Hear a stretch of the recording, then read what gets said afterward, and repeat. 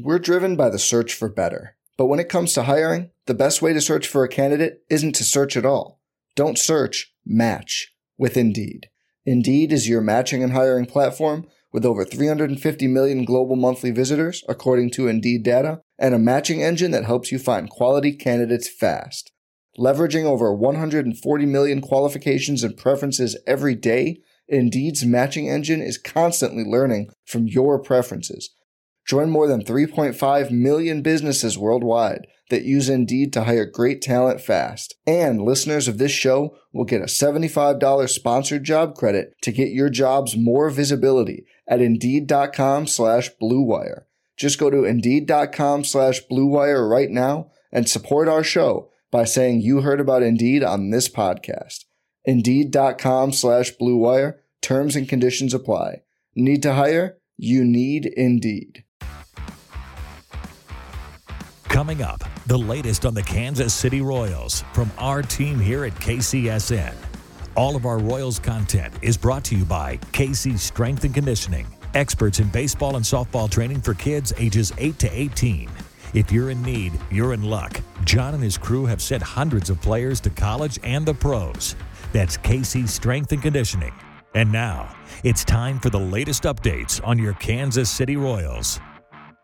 What's up, y'all? This is One Royal Way here on Kansas City Sports Network. I'm Joel Penfield. Jordan Foote and Josh Guys are joining me as always. Gentlemen, I wish we could have recorded after the Chicago series because we'd be having a hell of a lot more fun right now.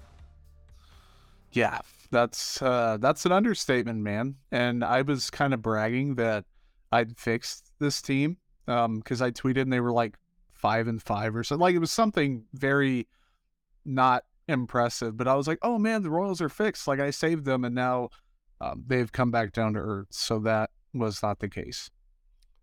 The winning against the White Sox 3 games out of four games is almost cancels out the bitterness of the start because I hate the White Sox. I just hate them. So to me, they won 6 out of 8 in that series, more so than 3 out of 4. So I'm all right with it. If the White Sox weren't like an abomination of a franchise this season, it would feel so much better. Like, if they were actually good, it'd be even better. But still, like, to see them win and to win the series the way they did on the Freddie Fermin walk-off bunt, a little safety squeeze, like the cojones on Freddie Fermin to get that down, and on Cotrero to make that call in that spot. That was really impressive. That series was a ton of fun. Save the Lucas Giolito game he shoved, but he's been inconsistent, but he has his games. I'm not that worried about it. They got to Lance Lynn. It was really nice to see, and then they got a real nice dose of reality heading up to Milwaukee, got swept. The offense was still okay in that series outside of the Corbin Burns game, but it's Corbin freaking Burns. Like, he's going to do that. And then Michael Wacha, of all people, shoved it up their ass last night. So there's that. Michael Wacha, he hasn't been good since like 2016.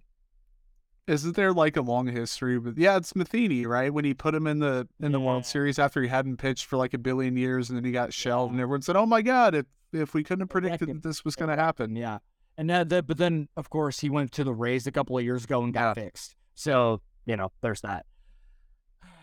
Irregardlessly, as our buddy Josh would say, we're going to have a good time tonight. We got a lot to talk about. We're going to talk about Salvy's home run heater, the good of Nick Pratto, and the what the hell is going on with Brad Keller. And then obviously the minor league stuff at the very end, like we do every episode. And as always, we can't thank Kansas City Strength and Conditioning enough for sponsoring this show. Be sure to check them out if you have a baseball or softball player in the area that needs a place to train. One of the best areas in Kansas City to go and train for not only baseball and softball, but obviously we are a baseball show, so that's what we're going to go with.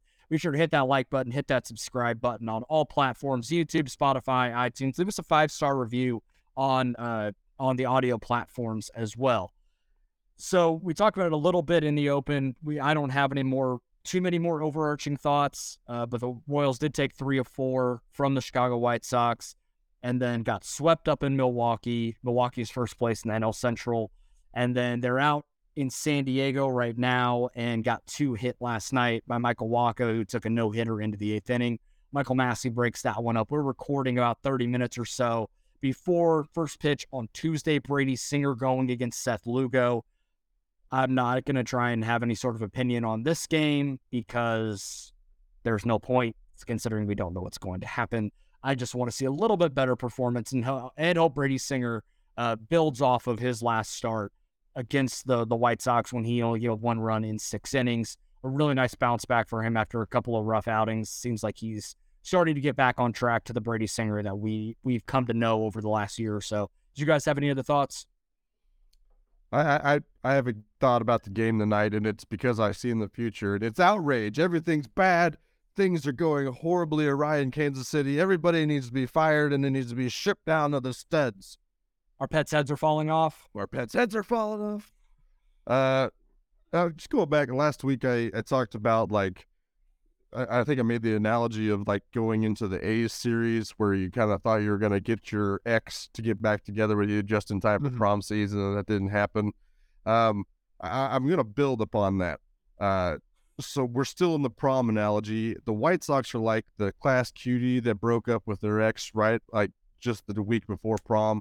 And boy, did you slip right in there opportunistically and asked her. She said, yeah, and everything's fine and dandy. Then you went to Milwaukee, and the ex came back into the picture the night before and threw dog poop at you because you're such a stupid person that thought you had a chance to go to prom with the cutie. That's just the way it feels like. It feels like it's down the dumps. I don't love it. Joel, you said the offense was fine. It was kind of. I do have an issue. They had 46 strikeouts in 5 games, 41 base runners in those games. The starters, for all intents and purposes, outside of Jordan Lyles and Brad Keller walking the entire earth the other night, as a total, as a unit, the starters went 21 1/3 innings, pitched 14 earned runs over the last 5 games. I'm sorry. Half of those earned runs came from Jordan Lyles. 21 hits, 16 walks. Half of those came from Brad Keller and only 17 strikeouts. So we kind of talked about the offense is starting to kind of creep up, just time for the starters to kind of start creeping down. So trying to get all these cylinders to bang at the same time, but it just seems like they're just trading places. Now they're both at bad levels. So I don't know. This is going to happen from the rest of the season. I think it's all about tinkering, and it seems like that's been the name of the game so far. So once they kind of get zeroed in, hopefully we'll start seeing some longer stretches of success. Yeah, well, and you look at, they had a mixed bag. Like the Milwaukee game, they lost 4-3. Greinke had an okay game. He only gave up 3 hits. He struck out 5. He was generally pretty good. The bullpen didn't get shelled. It was a mostly positive thing. Brady Singer had 2 walks, 4 strikeouts, gave up 5 hits in 6 innings. That was not an elite outing, but for Brady Singer this season, definitely a positive development. Brad Keller, he walked 4 in that first start, but he pitched 5 innings, gave up 3 hits, struck out 4. Then you also have the flip side of it. The offense was striking out a ton. There wasn't great plate discipline. It's capped off by the first San Diego game where they had, 3 base runners and 2 hits all night? Yeah, Matthew and Vinny were the only hits. I know that. Yeah, and then they had a walk somewhere in there too. It was not pretty. And this is a not pretty team. And we're going to recycle some of the same old talking points, but it's because these are persistent problems. The starting pitching is going to be a persistent problem. Finding guys to eat up innings, and I don't want to hear the Jordan Lyles thing. I totally understand the logic of, okay, they shouldn't have signed Jordan Lyles. Now look at how bad he is. When they signed him, there was a clear role of he was going to eat up innings. He was going to do this at an appropriate level. Wasn't going to be good. Wasn't going to be a train wreck. He's progressed in almost every form. You look at his number, everything has been bad. This is not what they thought they were going to get. And everyone said, oh, this would have, saved the team. This is the thing dragging them down. I'm like, well, on a list of reasons this team is bad this year, he's one of them. He's not the reason. And everyone wants to focus in on him. They want to focus in on Hunter Dozier. They want to focus in on lineup decisions. It is a full complement of that stuff, all the little pieces coming together that make it look bad. And if this was a team that was around 500 and this was holding them back to 6 or 7 games below, they were competing for a playoff spot, this would be a lot bigger deal. And I'm not trying to say that they're not forming bad habits, so to speak, of investment, but this team now is not going to be the level of investment, the level of backing of guys like Jordan Lyles that I expect to come 2024, 2025. So everyone kind of take a step back. He hasn't been good. He's been objectively poor. The contract is objectively bad right now. There's not one main reason why this team sucks. Mm-hmm. I mean, the guy that I don't know why everyone is shocked that the guy that came in with like a career 5 ERA has like a 7 ERA. It's like, oh, well, I wonder why he isn't performing at a high level. And the irony of it all, and the irony of it is that his outing, I think it was on Tuesday, when he went CG and gave up 4 runs, walked up. It was probably one of the best starting pitching outings the Royals have gotten all year. Yep. This is exactly what I tweeted, and I got roasted for it. Welcome to Twitter, buddy. I'm always going to roast you, Josh. That's fine. I'm pretty good on a spigot, if you know what I mean. The thing, the take I was kind of working on, and I'm not quite. This is pretty half-baked take territory. So it's almost like whatever your take is on Jordan Lyles, you're right. Yeah. Like he has. Honestly, that is probably the best assessment I've heard of Jordan Lyles. Yeah, the contract awful. His numbers awful. He is here to eat innings. Yep. He's here to be a veteran presence in the locker room. Yep. Maybe he's here to try to rediscover something, so maybe he can try to get a contract after this one next year. Yep. I just feel like everything that you can actually throw out there with some kind of reasonable reasoning behind it is right. Yeah, I mean, it is what it is at this point. I think he started 9 games. The Royals have lost all of them. I think it's one of the first times in big league history that's happened. Very dubious honor there for number 24. It's surprising that a Royals pitcher hasn't done that already.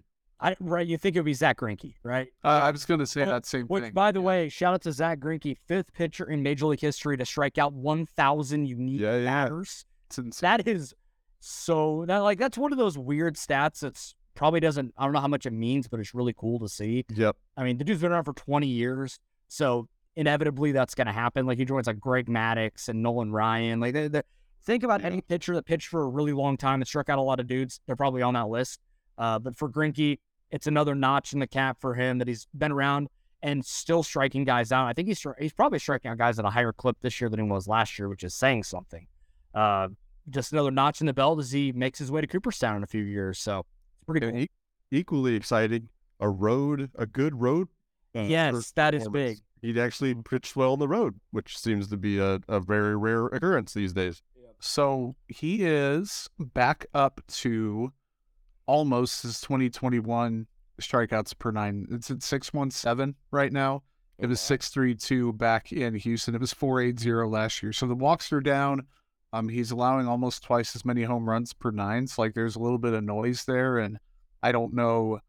I personally am, I don't want to say concerned, but skeptical about his durability, especially with the forearm stuff last year. And like he's old, and I'm just calling it like it is. He's an aging pitcher who might not even be aging. He's maybe an ancient pitcher, especially for a starting guy with that many innings under his belt.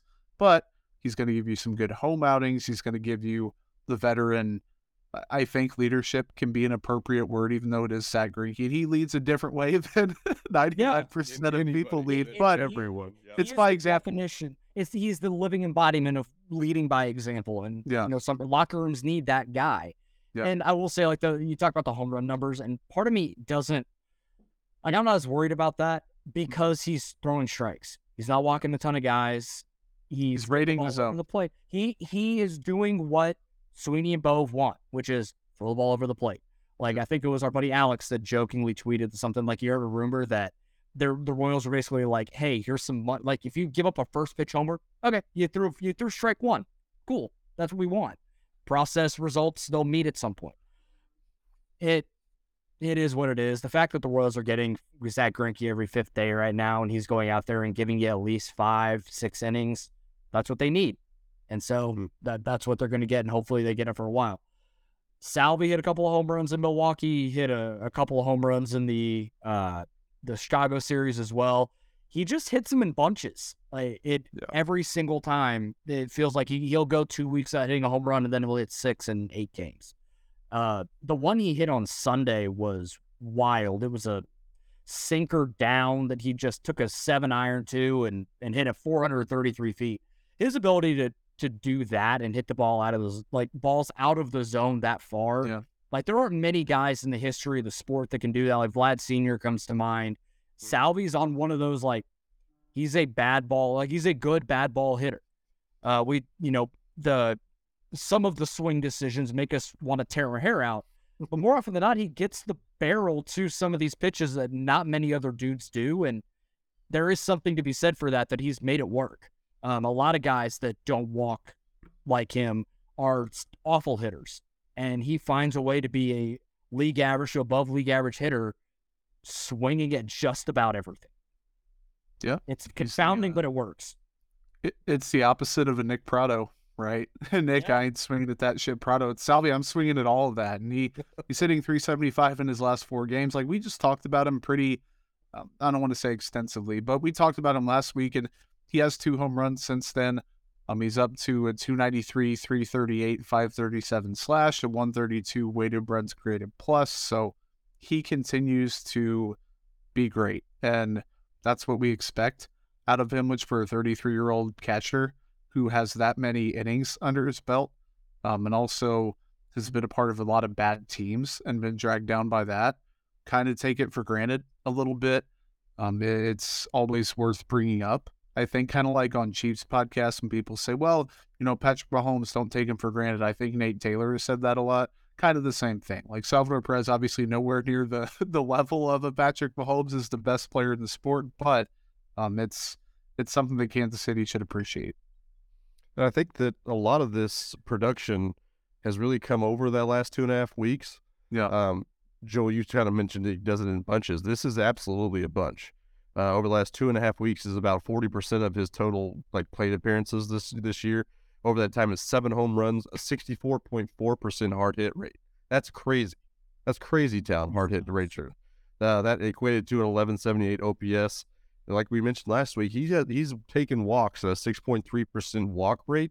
Joel, you mentioned pre-show that he hasn't taken one in a week, but prior to that, he was actually seeing pitches. He's only striking out 22% of the time. A lot of this seems somewhat sustainable. I don't know if it's real, but at this point in the season, all of that kind of tracks to where his season has gone so far. So it seems like this is at least potentially a new approach, Salvi, or something's changed. Maybe the cloudy vision he talks about always going on a heater when that kind of pops up. I don't understand that even a little bit.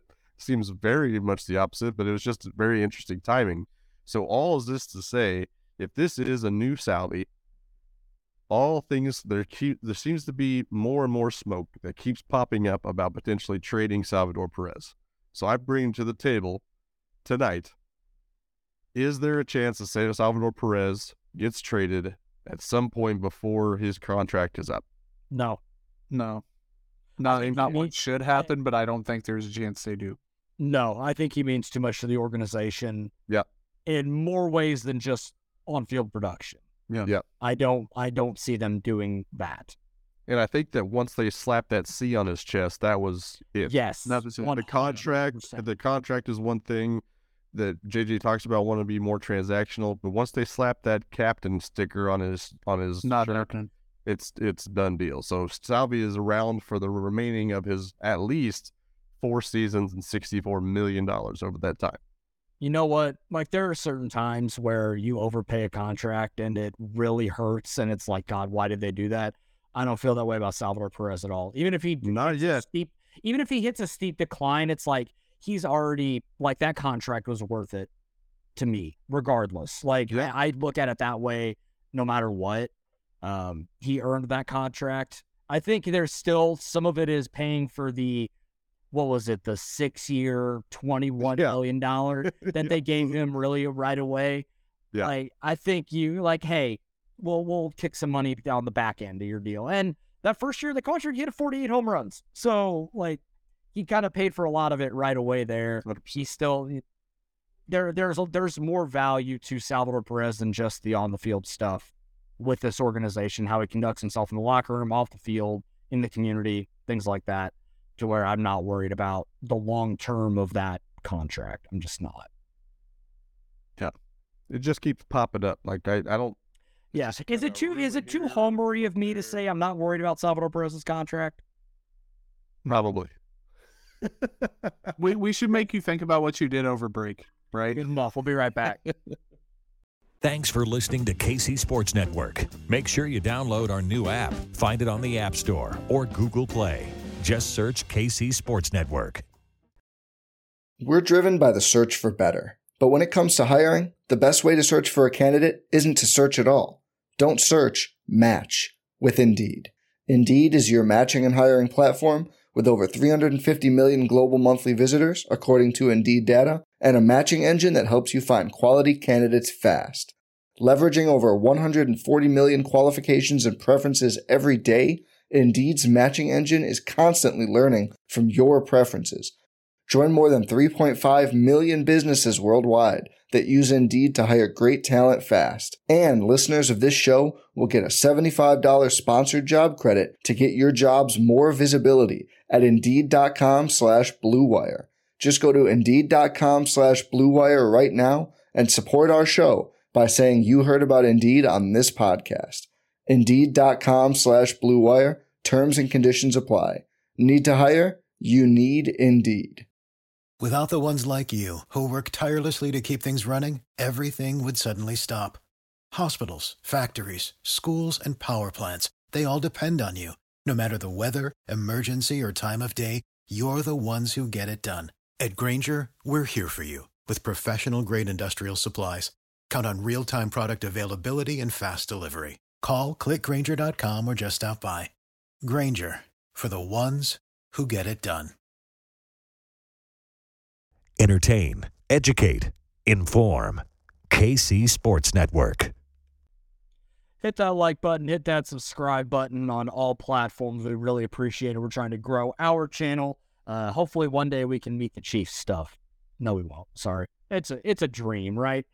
It's a tall order, man. It's a really tall order, but hey, maybe one day. Maybe one day. It's all you gotta tell yourself sometimes, right? Maybe we can stop striking out 13 times against Michael. What you talking about? Nobody. Damn you, Rays, for fixing Michael Walker. Yeah, thanks for listening, guys. We'll catch you See you later. Yeah. So we talked about Salvador Perez, and that was great and all, but we really need to address the elephant in the room on the pitching staff, and it's not Jordan Lyle, surprisingly enough. Brad Keller threw up. I think calling what he did yesterday in San Diego a stinker is about as nicely as you possibly could say it. And even his last outing against Chicago, like 5 innings, 4 walks, 4 strikeouts, only gave up 1 run, But, man, the walks are just terrible. And then it got worse in San Diego. 8 walks in 3 2/3 innings. He threw 94 pitches, only had 2 strikeouts. Somehow he only gave up 3 runs. Yeah. Like, if there is anything you could say about, anything positive you could say about Brad Keller is, man, he walks a lot of dudes, but the fact that the ERA is only 4.36 is a miracle in and of itself.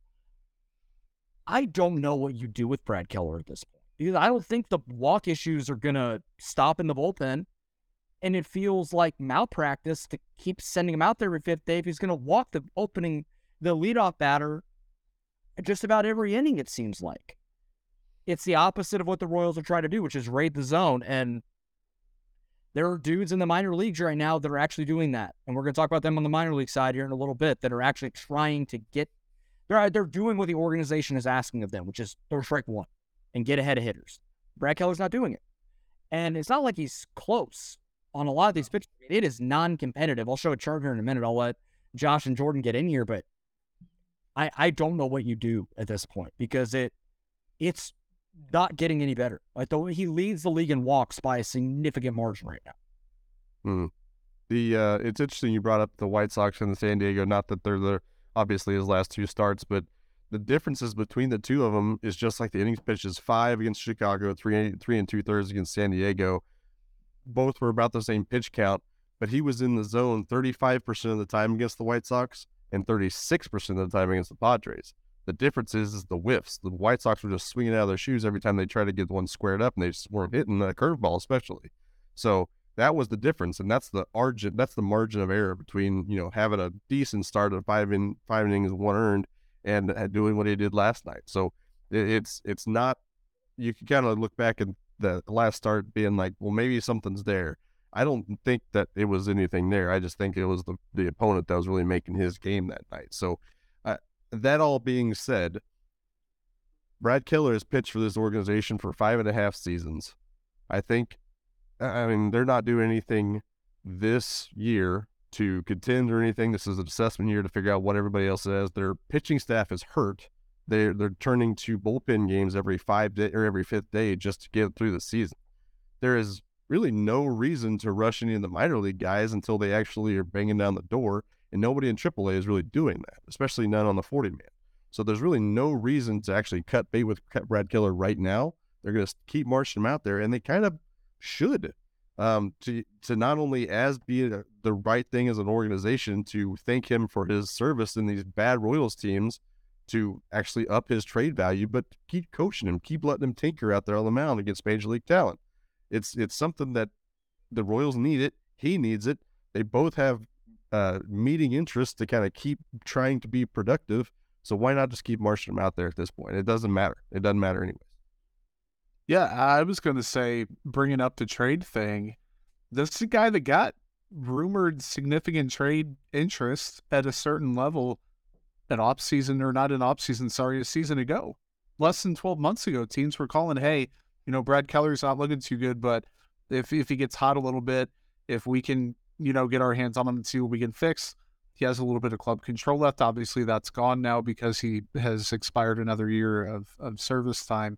But it's a guy that if he does get hot for, let's say they give him 3 more starts between now and June 1st or whatever the math is going to be, he gets hot for part of that stretch, or even if it's a month from now, he finds something out on June 15th or June 16th or June 17th and then gets hot for a few starts. All it takes is one team to say, hey, we are a fringe playoff team that wants a little bit of help in our rotation. We want a bit of length. We want someone who can strike guys out.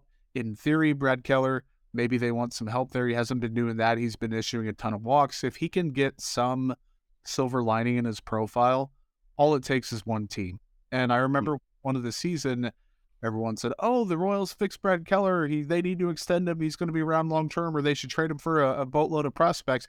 Neither one of those are going to happen now. I don't think it's in the best interest of him to be a Royal long-term. I don't think it's in the Royals' best interest to invest in him long-term. With that said, you either ride it out and let him eat up innings the rest of the year before, I hate to say it, but history shows he gets shut down later in the season or runs out of gas a little bit, or you see if he can improve. You let him keep tinkering. And I don't want to say you throw out the start on Monday, or it wasn't Monday, the most recent start. Yeah, it was Monday. I don't want to say you throw it out because it was so bad, but he's not going to be quite that bad every time. No, I'm not. I don't think it's going to be that bad. Yeah, you let him keep working through it. The walks have to get down a very significant amount.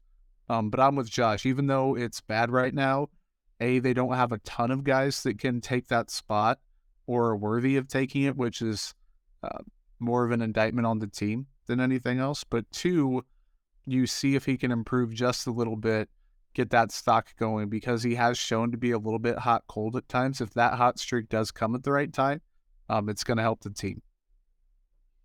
There was an article today talking about his comments after the game last night, talking about how much tinkering he's doing, about what he did at Driveline over the offseason. They're kind of messing with the tempo, messing with the grips, messing with body mechanics, messing with velocity and pitch usage and everything. I genuinely want to know the answer to this. Is there such a thing as too many moving variables? Is it it's paralysis by analysis, right? Or just the fact that you keep changing things, you keep lining things up differently, you never know what the constant is going to be. You know what I mean? You never know what part is actually clicking. And so if you keep messing with, I don't know, there has to be and Zach Bove and Sweeney and that whole group absolutely knows the answer better than me. I just would genuinely like to know is how much is too much? Are they working on all that at the same time, or are they just kind of taking it a step at a time, or inning by inning, really? So I'd just be interested in that. Yeah, I think the biggest problem for Keller right now, maybe I was a little harsh in what I said at first, but 8 walks in a major league game, that's unacceptable for any pitcher, let alone a dude that's leading the league. You don't expect that to happen. But he can't throw almost any of his secondary pitches for strikes right now. And I'm gonna pull this up. Yeah, look at the curveball, especially this last start. Yeah, It was real bad. I think he threw 16 Oh, Jesus. curveballs last night. One was in the zone. Yeah. So, yeah, here it is. So, Brad Keller, if you can see this, if you're watching on YouTube, and for our audio listeners, go and check out on YouTube. We got a Baseball Savant pitch visualization pulled up. And the red is his four-seam fastball, and the gold is his slider.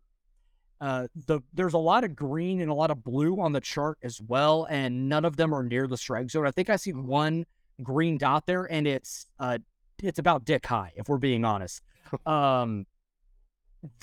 He can throw 4 pitches, and that's great. When you can't put 50% of them in the strike zone, guys are just going to lay off them the second they see it out of your hand, and that's going to continue to lead to the walks. And when you can only throw 2 of them in the strike zone, the minute that there is any sort of pitch recognition there, they're going to tee off. Mm-hmm. So he has to figure out a way. If there's any tinkering he's going to do, is just finding a way to get the changeup and the curveball just to be more than a show me pitch, because that's all it is right now. And I thought we maybe saw a turn when he threw the curveball so much in his first start, and he's still throwing it a pretty decent amount. He just can't get it over anywhere close to a strike. So it's worth nothing to any hitter they're not even thinking about that. They're just like, all right, I'm going to let him waste all of this crap around the strike zone. And the minute he throws me a fastball, I'm just going to tee off. And we've seen that throughout the season. I did just notice that in last night's start, his velo was all down across the board by a mile an hour, maybe 2 on average. So maybe he's just trying to aim too much, and that's, I don't know. I'm not here to diagnose. There could be, and you never want to speculate, but there could be an injury in there when velo was down. Lyle's velo was down. It's just something to monitor. But I'm not gonna be on here saying, "Oh, he's hurt," because how the hell would I know? But right. Normally one of the first indicators is seeing velo drop pretty significantly. You guys have any more thoughts on Brad Keller before we move on to Nick Prado? I'd like to see spring training Brad Keller right now. Please. Please. Yeah. Because that was the Brad Keller I totally bought into. I think that was part of the thing is, like, I think that's part of where my frustration comes in. It was we watched Brad Keller in the spring, and you never seen him pitch that confidently. Yeah. All the stuff was working, and it's like, hey, maybe this is a guy that you extend beyond this year. Maybe this is somebody that can actually be at the rotation. Now it's like, is he even going to get a major league invite to spring training next year? Like, it's leading down that path. It's crazy how fast things can change in the sport. The sport is potentially so damn tough. Potentially more discouraging to that is, did this coaching staff fix him, or did he get this at Driveline? If he did get it from this coaching staff, or even if they had any kind of impact on it, then it was already a good hire. So, but that's still is yet to be seen. Yeah, exactly. We're going to take our second break, and we will be right back. You're listening to KC Sports Network.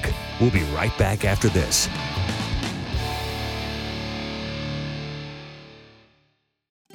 Easter is just around the corner, and what better way to celebrate the spring season than with a Minky Couture blanket?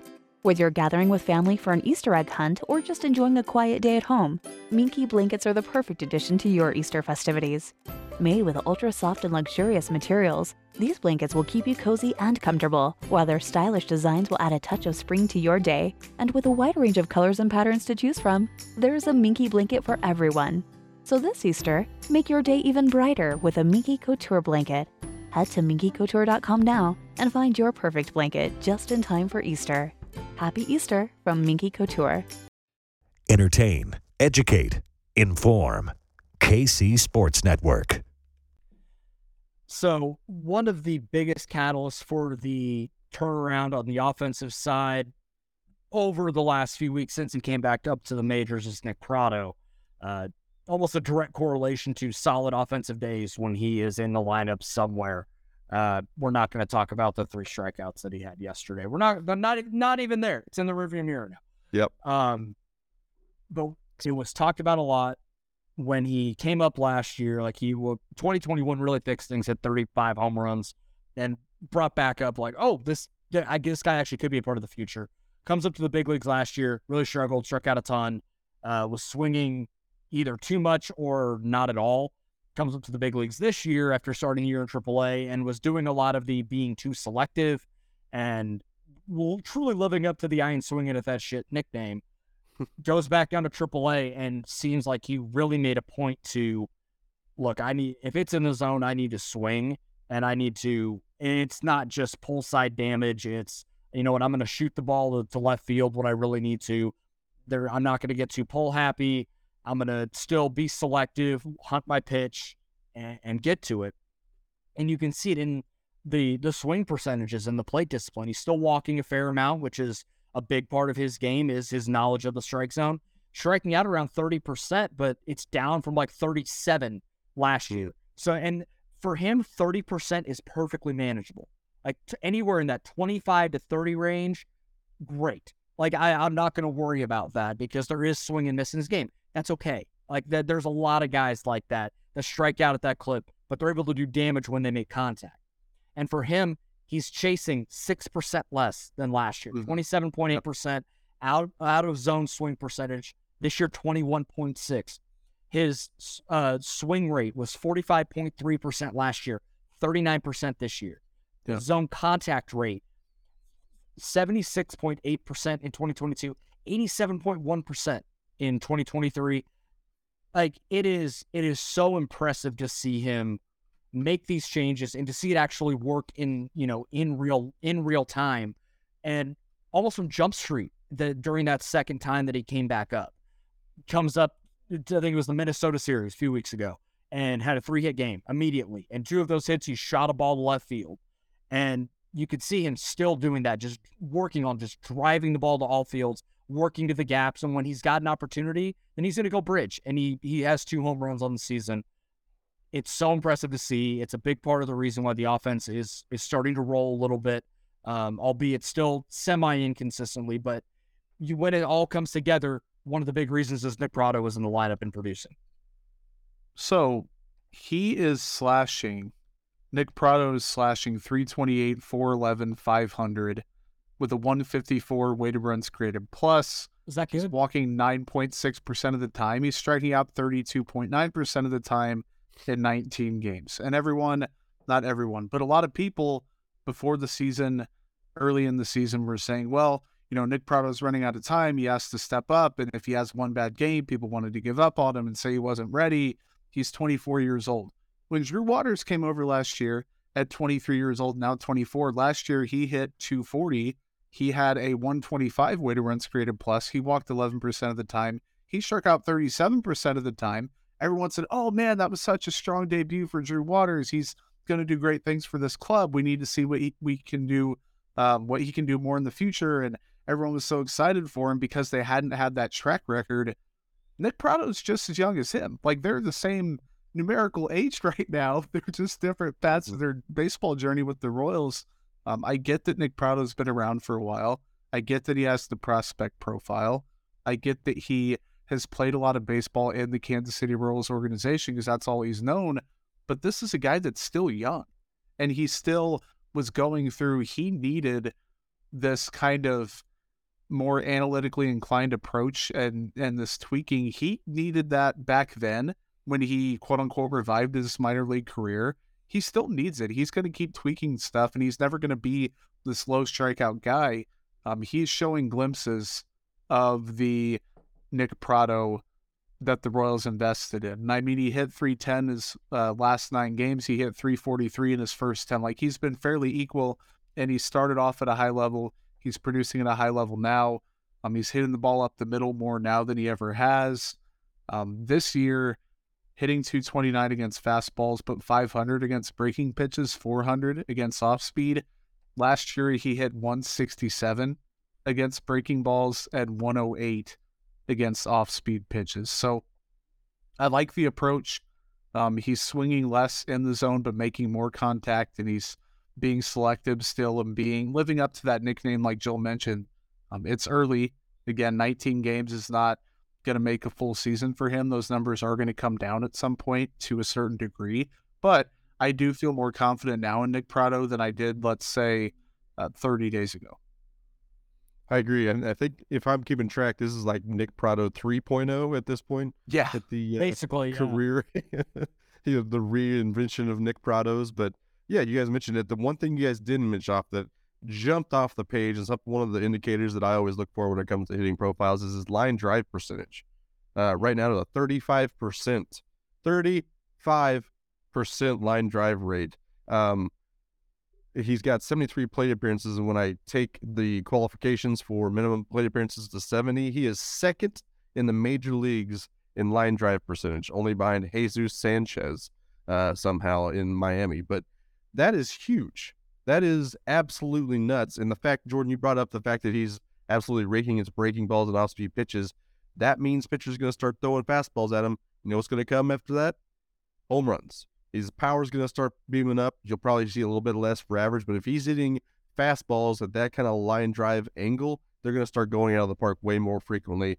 We're going to see another version of Nick Prado. But I think at this version, we need to start talking about where he needs to hit in the lineup.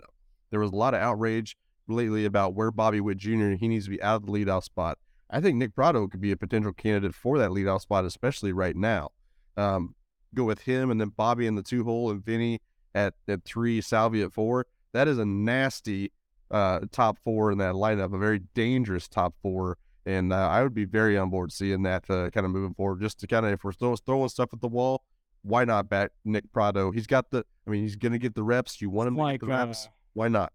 It's like having Kyle Schwarber or a George Springer. Yes. Like someone that can do damage. Yep. Like right away. I don't hate that idea. That would be very #fun. I think when they start getting into the thick of it and the contention window starts opening a little bit, then we start talking about where it goes. Yeah. But until they decide to listen to this podcast about Nick Prado and the leadoff, so I just put Michael Garcia there, please. Yeah, we'll see. Just please let Michael Garcia lead off. I love Josh. He's just like, yeah, we'll see about that. Like I have thoughts on Michael Garcia that haven't really changed from the last time I talked about Michael Garcia, but like seeing everybody else's change, not Joel, not like this podcast is still very consistent. Very pro Michael Garcia. What we thought about him. But at the same time though, like I apparently love saying small sample size, but like I've said it probably 500 times this season already. People are giving up on the kid because the numbers aren't great. And I'm like, peripherally, you look at Royals Farm Report's Twitter, I don't have the tweet pulled up. He's doing almost everything right. The results just aren't there. And everyone said, the opening month of the season, I don't want to go on, a long monologue about Michael Garcia, but the offense was bad. And everyone said, okay, the numbers of the peripherals look good. The offense is going to creep up. And now the past few weeks, the offense has been creeping up. They don't want to keep the same energy for a young kid because it's been, X amount of days, and Nicky Lopez is going to be back in the lineup soon. And there's going to be some fluctuation. But the same Royals offense that went from 29th or 30th in weighted runs created plus and then had a couple weeks stretch where they were a top 5 offense in baseball. That's kind of the ebb and flow of the season. I don't think they're either of those. I don't think Michael Garcia was ever going to be the guy that hit the ground running and came out like a tank. I also don't think he's an 81 weighted runs created plus or whatever he is right now. Like, I think eventually he'll be better than that. So Michael Garcia, here is the tweet from Royals Farm. Well, this is a little arbitrary, but been one of the Royals' 2 best defenders. I think that's pretty inarguable. Second best K rate, third best hard hit rate, second best chase rate, fourth best line drive rate, and the second worst BABIP. I don't know. That looks like a leadoff hitter to me, considering Bobby swung at the first pitch tonight and popped out to the first baseman. Hey, trying to ambush. Can't get mad at him. There's a combo to be had about him on a future podcast, by the way. Oh, so by the way, the tweet that I just saw was he's hitting 107 on the first pitch of an at-bat when he swings at it. Sheesh. Okay. All right, Esky, let's calm down, buddy. How else would I try All right, anyway, minor league report. Minor league report. There's actually, there's a lot of good things actually going on. I'm not trying to make too many jokes. If we want to talk about a guy that has really struggled, but had a decent night tonight, Gavin Cross hit a home run. That is good to see. Noah Cameron, he was not on my list of guys to talk about, but tonight, 6 innings, 1 strikeout, or 1 walk, 11 strikeouts, no runs, couple hits. Yeah, I think that'll play. Get him up. Nearly a 40% called strike whiff rate. That I think he's pretty close to ready. Get him up. What are we doing here, guys? And then another guy that continues to just, I mean, what he's doing right now is showing what this organizational philosophy change with pitching, like that it's working, and that there are guys that are talented. They're just not close to the big league, so we don't really get to see the fruits of it yet at the big league level. Anthony Veneziano has a 1.45 ERA in 7 starts, 37 in the third innings, 43 strikeouts to 4 walks. Walks were a huge issue for him last year, 66 in 122 and 2/3. He's always had the strikeout stuff, but to have the strikeout stuff without the walks now, massive. Is the velo holding still? I need to hit up our guy Preston Farr to know, because I haven't seen any velo stuff.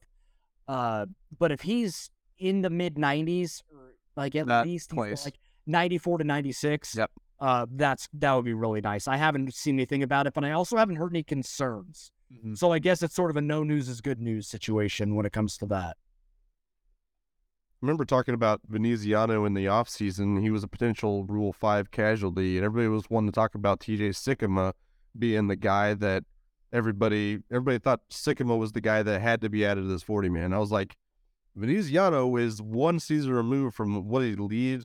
He led the Oregon case. Yeah. So he was always a guy that, he had the stuff, and if he put it together, he could turn into a dominant guy with a left hand. And that's always going to be more valuable than a dude with a right hand. So still a little old. He's only 25 years old in AA, so it's probably time to get him up, see what he could do in AAA, especially if he's chugging, only 4 walks in the year. That is bonkers to me. So get Veneziano up in Omaha right now, and then have Cameron fill it in behind him. That's fine with me. Yeah, I'm with you on all that. To give a hitter spotlight, I don't know how we haven't talked about this guy hardly at all on this show. Javier Vaz in high A quad cities. He was picked out of Vanderbilt last year. Alex Duvall and I saw him in the College World Series a couple of years ago, and within an inning of each other, he laid down a sac bunt that turned into a hit, and then made a diving play out in left field. And we looked at each other and went, "That's a Royal right there." And very funny when the Royals actually picked him, but it's not like he's, it was a reach or whatever. He's got a 150 weighted runs created plus in high A right now, slashing 304, 389, 481. Purdue without a ton of power. The fact that the slug's up near 5, nearly got a 5 on it. That's really nice to see. And he's striking out 7.7% of the time, walking a hell of a lot more than he's striking out. He can place in middle infield. He can place in corner outfield. So there's some positional versatility. And everything about his profile right now is consistent, like a fool's gold thing, where he's like Luis Ariasing his way around the big leagues. Like a lot, it is really nice to see right now what he's doing, and proving that this could actually be a dude and a top 30 type guy in this organization. Maybe by midseason. If not, he'll probably go to AA at some point this year. And we're looking at a guy that could legitimately play his way out of the big leagues by the end of 24. Like, I feel that confident that his batted ball profile, his positional versatility, it could work for sure. Speaking of dudes, not to completely derail anything, we're still on minor league talk. Alec Marsh is slowly beginning to look more and more like the dude that people knew back before he got kind of started getting shelled and had some durability problems, like 3.67 ERA. He's averaging 11 strikeouts per 9. The walks are down to 2.33 per 9. That plays in 6 starts, 27 innings pitched. The BABIP is 3.75. It's like he's ran into some bad luck. He's still getting hit around quite a bit. 2.45 FIP or FIP. Do you guys say FIP or FIP? I say FIP. FIP. Why don't we say ERA or ERA or ERA? WRC plus though, or OPS or OPS. I guess it's FIP. I'm gonna go with FIP. I just caught myself. Anyway, Alec Marsh is starting to look better, and he's also on that timeline of like, hey, like tick tick tick. It needs to be promotion, and then see what you can do at the big league level, and let's see. You can only quote unquote dominate or find yourself or re-find yourself or reaffirm what people already thought of you at a level for so long before you have to get bumped up. So the Royals have some positives in their minor league ranks, and Josh, I'm stalling so you can pull up your tweet if you still have it of the Royals' updated organizational pitching ranks, and I think it was strikeouts and walks, and I'm going to keep talking until Josh gets it pulled up because it's a really good tweet. Got it. Okay, so I'm done stalling, and that is my final pitching-related minor league contribution. Josh, take it away. Yeah, the one thing that you missed about the Alec Marsh part to me was last year he was also getting hit. The average, our opponent's average was also really high, and that's gone down as well. So he's missing bats, not walking guys, and not giving up a high average. He also only pitched 2 innings his last time out with 14 batters faced. So kind of curious to see what he is next time out. So we'll see about that.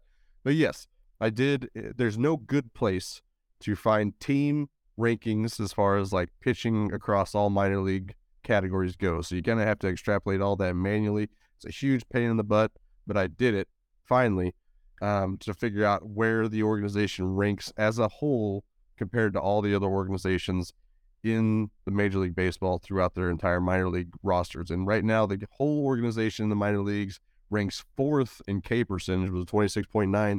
Very chef's kiss for the K rate. And then 9th in walk percentage at 11.4%. That's still really high. I think last year they had like a very similar walk rate, and it was like 18th. So I would still like to see that ball or the walk rates down, but relative to the rest of the organizations in baseball, that's still 4th and 9th best between those two rates, and that's huge. Those are both rates that they absolutely struggled with last year. Good to see him bouncing back this year. It's just very, very good to see. Encouraging stuff. One quick note before we get out of here. We don't have the actual stats because it's complex league and they haven't moved to affiliated ball yet. But it feels like every time we look at the surprise Royals tweet, we see Austin Charles is like 2 for 4 with a stolen base and 2 RBIs, something like that. It's just, I cannot wait to watch this guy when he goes to Columbia. For those that may not know, he was the 20th round pick last year. I don't know how he got to the 20th round. 6'4", 215, plays shortstop, was listed as a two-way player. Sounds like he's just going to play shortstop and hit for the Royals. There doesn't sound like there's any plans for the Royals to let him pitch. Why the hell not? But I can't wait to see this guy because he just looks like a freak athlete. He seems to be hitting the ball well right now in the complex. I think he's pretty close to ready for affiliated ball. I'm cool with him slow playing it. He's going to be 19, or he'll be 19 for this entire season.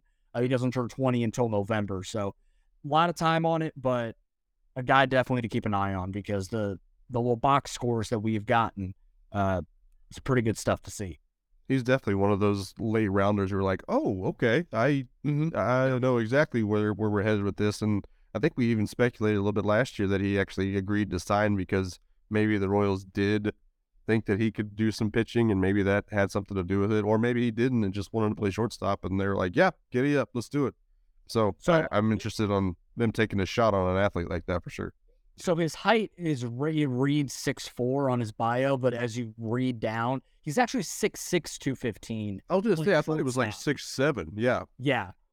He was like O'Neal. That's fun. Yeah, that's certainly fun. And man, if he turns into the dude that I think he could be, the Royals could have a really fun prospect on their hands. Yeah. That is going to do it for One Royal Way this week. Thank y'all so much. Please like and subscribe this video on YouTube if you're watching there. Be sure to leave us 5-star reviews on Spotify and iTunes. Let us know how we're doing. Leave comments, leave reviews.